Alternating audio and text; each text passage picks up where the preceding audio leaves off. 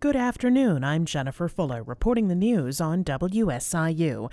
We're looking for a high this afternoon near 58 degrees, but we still have that flood watch in effect through early tomorrow morning. Showers and thunderstorms this afternoon through tonight could bring heavy rain and thunderstorms at times.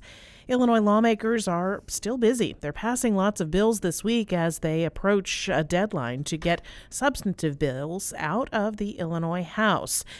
A few new potential laws could extend the statute of limitations to prosecute cases of COVID relief-related fraud.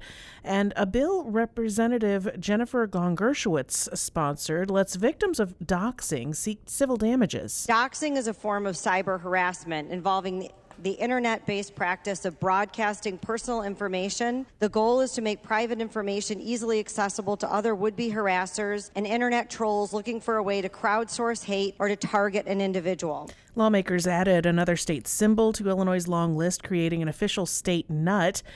Another requires state agencies to track the number of employees identifying as non-binary or gender non-conforming.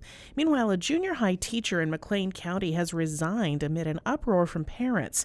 Sarah Bonner was first put on leave at Hayworth Junior High last week after a book available in her 8th grade classroom about LGBTQ plus sexuality ignited a controversy. Parents and others spoke on both sides of the issue at an emergency board meeting this week.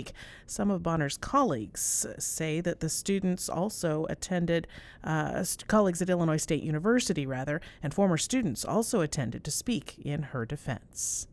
Again, we've got that flood watch in effect through early tomorrow morning as showers and thunderstorms are expected this afternoon through tonight.